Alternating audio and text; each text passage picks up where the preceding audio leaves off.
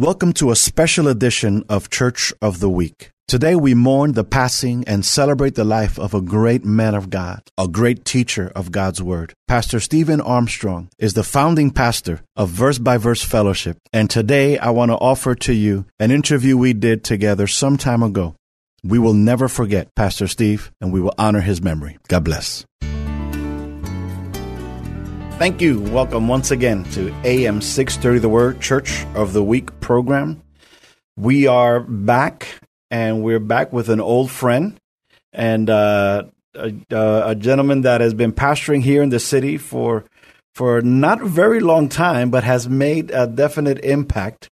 And I want to get right into it because today we are with Pastor Stephen Armstrong. He is the pastor of Verse by Verse Fellowship, and he is here because he's going to be doing something that is super interesting in his church, and something that not too many pastors even want to touch. And we're gonna touch it, and we're gonna get into it. And we have about 25 minutes, but he's going to get into it for some time at the church at Verse by Verse Fellowship. And so, Pastor Steve, thank you for coming and being with us today. Thank you, Marcos. It's so really nice to be back. And even if you do call me old, I'm happy to be back here with you. We're old friends. Let's just call it that. Old friends. Let's do that. And so, the thing that you're doing is why I want to just get right into this, and I'm not opening with the usual devotion today, because I just want to get into the Word and what you're doing at church. Talk to me a little bit about what you're going to be doing coming up soon. Well, we do a midweek Bible study at our church on Tuesday nights, and this is a time when our church gets a chance to get deep into the Word and be taught regularly each week, and then we follow the teaching each night with some time for question and answer. So, this isn't a one-way conversation in the way that most sermons would be on a Saturday or Sunday. This is a chance for everyone to roll their sleeves up and really try to understand something in the Bible that they want to understand. And so what we thought we would do this fall, starting in September, is we would tackle a book that I've taught before, but it's been a long time and haven't taught it in a while. So we're gonna go with the book of Revelation. Ooh. And that was I'll confess that there was a reason for this madness. We have a new church, as you know, and we're trying to build the community that's there and let people know that we're here. So we knew this would be a book that if the book was taught, the people just love it. I mean, you hear people all the time saying, "I wish I could study that book." And so we were consciously choosing to do this now as a way of encouraging folks to come listen to the teaching and be part of the church. But it's open to anyone, and we're expecting a good crowd. So tell me, where's the church? Let's introduce your church first, and then we'll go into other churches. Great. Yes, that's right. Other churches in the book of Revelation. Well, Verse by Verse Fellowship is our name, and we called ourselves Verse by Verse Fellowship specifically because we wanted people to understand what they'd be getting if they came to our church. We teach the Bible, and we teach it in a very methodical way. We go through books at a time. Even on Sundays from the pulpit, we stand up and preach out of the books of the Bible. So that's our hallmark, if you will. That's our calling, to teach the whole counsel of God's Word to those who come into the building and hear it. And we are located off of Nakoma, just north of the airport. And we're excited. We're opening in a new facility at that place, at that location, and we'll be opening our first Sunday service here soon. So all of these new things are coming at about the same time. We're really excited about what God is doing. So this is like a full launch. Yeah, in many ways. Like a rebirth even. In many ways. We started in 2018, so we're about 19 months old, which is not very old, obviously. But this is our first time to have a building with our name on it.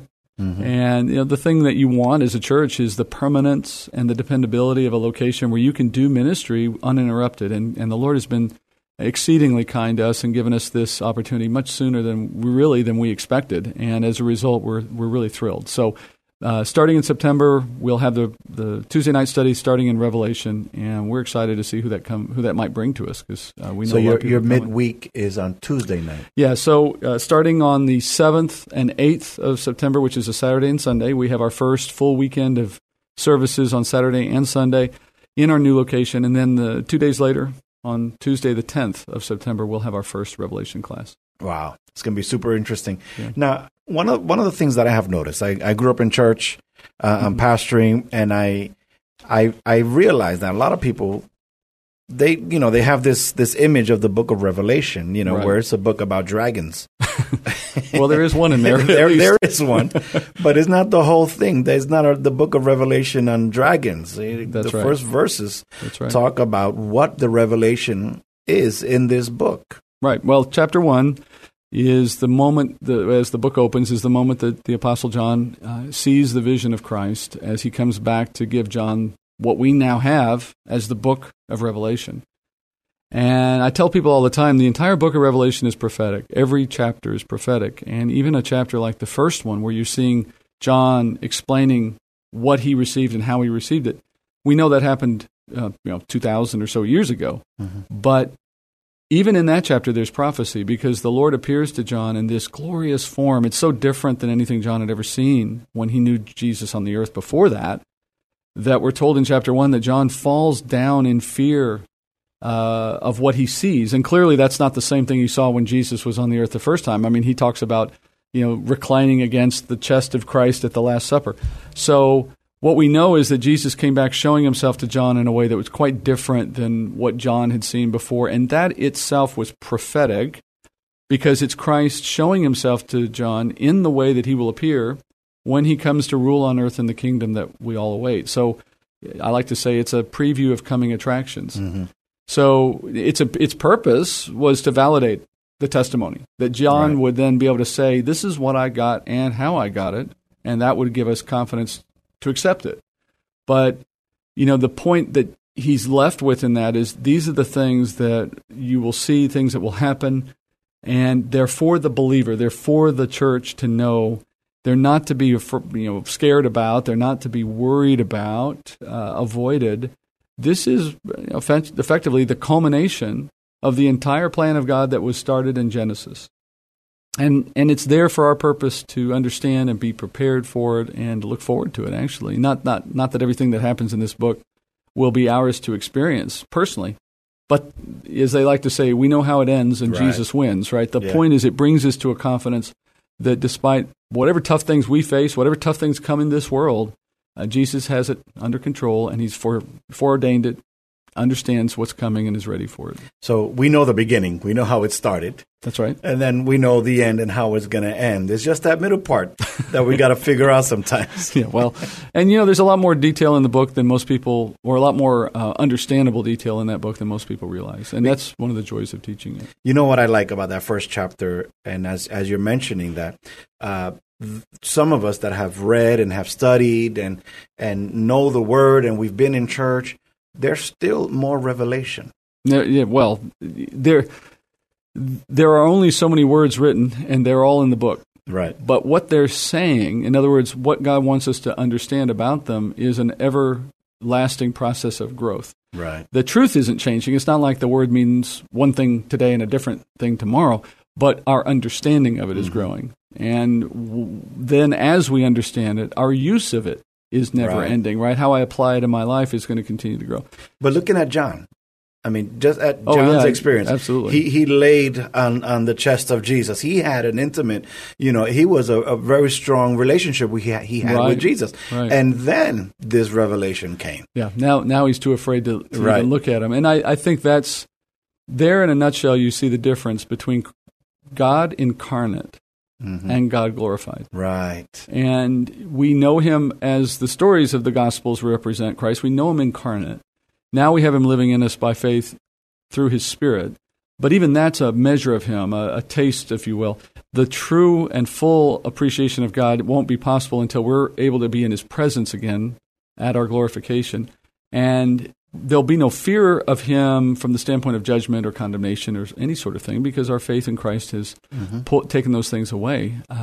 But that doesn't mean we won't have that awesome fear of God, that sense of the power and the majesty and the glory of God in relationship to us as his creation. And that's a healthy kind of fear. And what it does is it promotes in us the respect that God and the praise and glory to his name that he deserves. Keeping us in that mindset is where we're going to be the most obedient and pleasing to him. And Revelation is that full arc Mm-hmm. It starts with a man seeing God as he is to be seen in the days to come, having the response that we see in chapter 1, which is, oh my goodness, look at this is God. I've got God in front of me. And then it finishes with us with him in the new heavens and new earth, enjoying him in a way that we can't even imagine yet. So, yeah, the bad stuff's in the middle, but the bad stuff is a means to a greater end. Yeah, if we can endure. Well, we will be protected for the most part from it because, as Paul says, we are not appointed to wrath. But the world has to endure some things in preparation for where it's going. The church has its own period of endurance. It's just now. That is, just living on this earth for a time is itself an act of endurance and persistence, the Scripture says. And then it's over. But each of us gets that in turn in our age, in our day, when we live, and then the world itself is going through the process. Paul says in Romans 8 that it groans, looking for its own redemption one day. All of that, though, comes to its appointed end as God permits. You're listening to AM 630 The Word, and this is Church of the Week. My name is Marcus Burgos. I'm your host, and today we're in the studio with Pastor Steve Armstrong, pastor of Verse by Verse Fellowship. And you can find him on the web at vbvf.org. They're going through some time changes, which is good news, so check them out. And we're going to be looking at the book of Revelation for a few minutes. And we talked about the introduction. And my hope is to get maybe into chapter 3. Well, you're an ambitious man. I love that. I like that about you.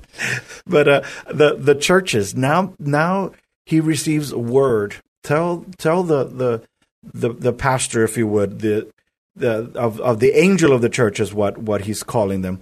Tell the angel of the church at the first church is Ephesus. Tell them, and there's a specific message for seven churches. That he goes to, and I just want to see how far we get into this, because I mean it's super interesting, and there's so much that can be gleaned from there. But in a nutshell, if we could just try to go over this, and in Ephesus, he says one of the more famous ones is that you've left your first love. Yes. Yeah. Well, and let me give you the secret to understanding Revelation. This is somewhat facetious because obviously not one secret answers every question, but there's one key thing. If you understand, you can get through the book of Revelation much easier. There's an outline to the book, and it's given to us in chapter 1. When Jesus talks to John in chapter 1, verse 19, he tells John, "This is what I want you to do, John." He says, in verse 19, he says, "I want you to write the things which you've seen, and write the things which are, and then write the things which will take place after these things." And that's a bit cryptic, and our time doesn't let us really dive into all of it. But to make it simple for us, chapter 1 is the first thing. The things that he saw is chapter 1. The things that are chapters 2 and 3. And the things that happen after these things are chapters 4 through 22. And if you're asking, well, how would I know that? That's the thing that would take a while to explain. So come to the Revelation study and you'll know why that's true. But if you go with that with me for just a moment, then when you look to the chapters that are 2 and 3, the churches, as you said, the 7 letters to 7 churches. Well, we know that in Jesus' day, when those words were being written, when John was given this prophecy from Jesus, there were a lot more than 7 churches on the earth. So then that begs the question, why do we have 7 in the book? Why only 7? Why those 7? Well, we know that the number 7 in Scripture has a meaning associated with it. It means completeness or wholeness. I tell people that in ancient times, the number 7 was their equivalent of us when we say 100%. Okay. So 7 equals 100%. So when we hear that there are 7 letters to 7 churches, what we should understand is Jesus is saying, I'm writing to my whole church, 100% of the church. I'm using these 7 as poster children, as representative churches, each of them representing some aspect of my church. So each of these 7 churches tells us something about the church overall. And then secondly, John was told to write the things that are in reference to those 7 churches. Are is a present tense word. What we're learning is this, that for a period of history, a time that we'll call are, the church will exist. But then there is a time when things happen after these things, that is, things that happen after the church. So chapters 4 and onward are the things that will happen after the church is no longer on the earth. But chapters 2 and 3 are the time period when the church will exist. Right. So for the sake of these 7 letters now, we have Ephesus, for example. Each of these 7 letters is 3 things all at the same time. Each of them are literal. They speak about a true place on earth that existed back then, like Ephesus and current-day Turkey. but they're also universal in that we know that because there's 7, they all talk about aspects of the church during all time, like anywhere in the history of the church. Today, for example, I could find places in the world in which there are churches that are doing some of the same things that the church of Ephesus was doing back then. And for those churches, this letter will be particularly applicable. So they're not just literal in their day, they're also universal for how the church is going to go throughout its history. And then there's one more aspect, and this is maybe the most important. All 7 letters are prophetic. That is, they all talk about a phase or an age within the church's existence when the church as a whole will be largely like one of these letters.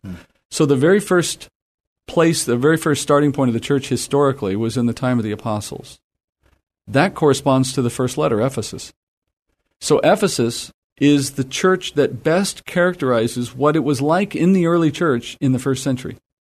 And then the second church, Sardis, it's the church of persecution. It represents what it was like to be in the church starting in about the 2nd century, going until about 313 or so, when Constantine made the church part of the Roman Empire. That gives you Thyatira. Thyatira is the 3rd church, and it basically represents what it was like to be in the church during the time of the Roman Catholic domination of the church, and so on and so forth. What's interesting about that theory is that if there are 7 letters, that means there would be 7 periods of history to the church. And then it becomes a bit of a game to say, well, I wonder which of those 7 is where we are now. Yeah. I'll come to the study and I'll tell you. But back to Ephesus then. What do we know about Ephesus? Well, it was a city in Asia Minor, in Turkey, and Ephesus was known, as you said, for leaving their first love. They were commended for one thing. Christ said they were commended because they would not tolerate false teaching, that they were true to the Scripture, and they wanted their teachers to be true to the Scripture. So they're very, maybe we could say, very dogmatically pure. Mm-hmm. But somewhere along the line, they left their first love. Their first love in that context would be living for the pleasure of Christ, living for the sake of pleasing Christ. If you think about how you love people, if you find your wife to be, how do you initially love that woman? You bring her flowers. You think about what she would like. You do what she wants. You ask her about herself. You're attentive to her and her needs and to please her in any respect. What happens when a marriage gets a little old and stale and the guy takes his wife for granted? Maybe they've been married a while. Maybe he's not really thinking about her much anymore. Well, as you leave your first love, you're not necessarily walking away from her, but what you're doing is you're starting to take her for granted and ignore her and move on to other things. And that was the course of Ephesus. We know historically that was exactly what happened in the church there. John, the Apostle John, was a teacher and early founder in that church, early apostle. So was Paul at a time, so was Timothy at a time. They had some great early leaders, great teachers. And Paul told the elders of that church shortly before Paul went to Jerusalem, to Rome rather, to die. He called them down to talk to him before he left, and he said some parting words. And he warned them that there would be men who would creep in with false teaching and that they should be on a guard against that. And the letter that Jesus writes makes clear that they apparently were. They were careful in that regard. Mm-hmm. But they got so much up in their head, maybe, or so interested in their creeds and rules, right, that somewhere along the line they forgot what the whole thing was about. Mm-hmm.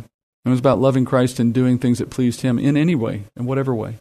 And that the church in the early century, I think, was best known for being a church on fire at first. Mm-hmm. Pentecost, everyone selling their possessions and giving to the poor.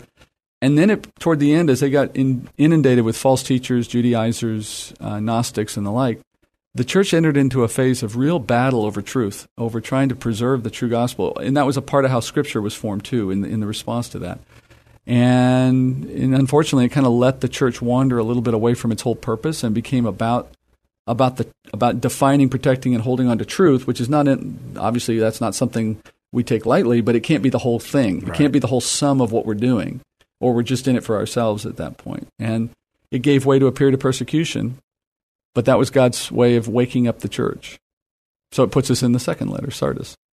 But that danger of falling into that first love is not just an intellectual danger. No, it's not just... It can be temptations to the world. Right. Distractions of what you see around you that get you so excited about chasing worldly things that you forget you have a mission. Right? It's funny, I tell people all the time, when you're saved, the day you're saved, you didn't have any doctrine in your head at all. Mm-hmm. You didn't know anything. That's why you had to be saved. You were on the other side of everything. And if you can be saved without knowing any doctrine, then doctrine is not in itself a proof of godliness. Christ alone makes you godly. His righteousness in you is godliness. But doctrine is there to protect you and guide you against either your flesh or the world trying to pull you back. But I think of it like fuel in a car. The fuel doesn't drive the car. Mm-hmm. It makes the drive possible. But you still have to have a pilot. You still have to have somebody behind the wheel. And so in our heart, as we think about how we walk with Christ, we still have to have a goal. We still have to have energy and devotion to time and make His priorities our priorities. If we don't have doctrine, though, we don't know where we're going. We don't have the fuel to move us anywhere. And so they have to work together. The early church, time of Ephesus, we see evidence that this is a church that became distracted, ironically, in pursuit of doctrine and preservation of doctrine, to the expense of actually doing the deeds they started in the beginning. Christ actually says in that letter, as He opens up, He says, do the deeds you did at first. Mm-hmm. Which is, remember what this whole thing was about. It wasn't just a pursuit of something on paper. It was about changing people's lives. Yeah. And they needed that. Wow, that's so interesting. We have to continue to grow and learn and gather more, but we cannot lose what we first received. We can't lose it. You can't turn it into religion. Right.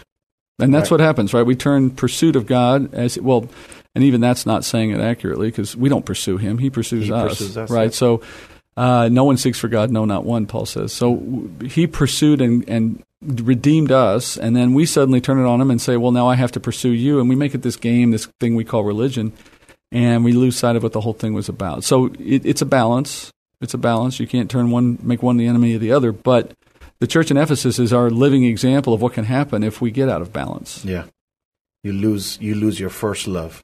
Mm-hmm. I don't know how much farther we're gonna get into the other churches. Well, I will tell you that it's worth when we do this study. Just to give you an idea, we do it verse by verse, week to week. It takes us from about September through April to finish the book of Revelation, and it will take me at least 6 weeks of that time just to do the 7 letters to the churches. Yeah. Wow. So then Smyrna is the second church. The church of persecution. Right. So what's going on? You are rich? Well, that's Laodicea. Oh, I'm sorry. Yeah, that's Smyrna is the church that there's no condemnation of them. To put it simply, this is a church Jesus says nothing negative about. He just tells them, you're going to die for your faith. Be faithful until the end. Don't be afraid. Don't be afraid. What's coming. That's right. And it really marks what the church was like for about 200 years as you leave the first century and get into the second and third centuries before you see Constantine put an end to persecution.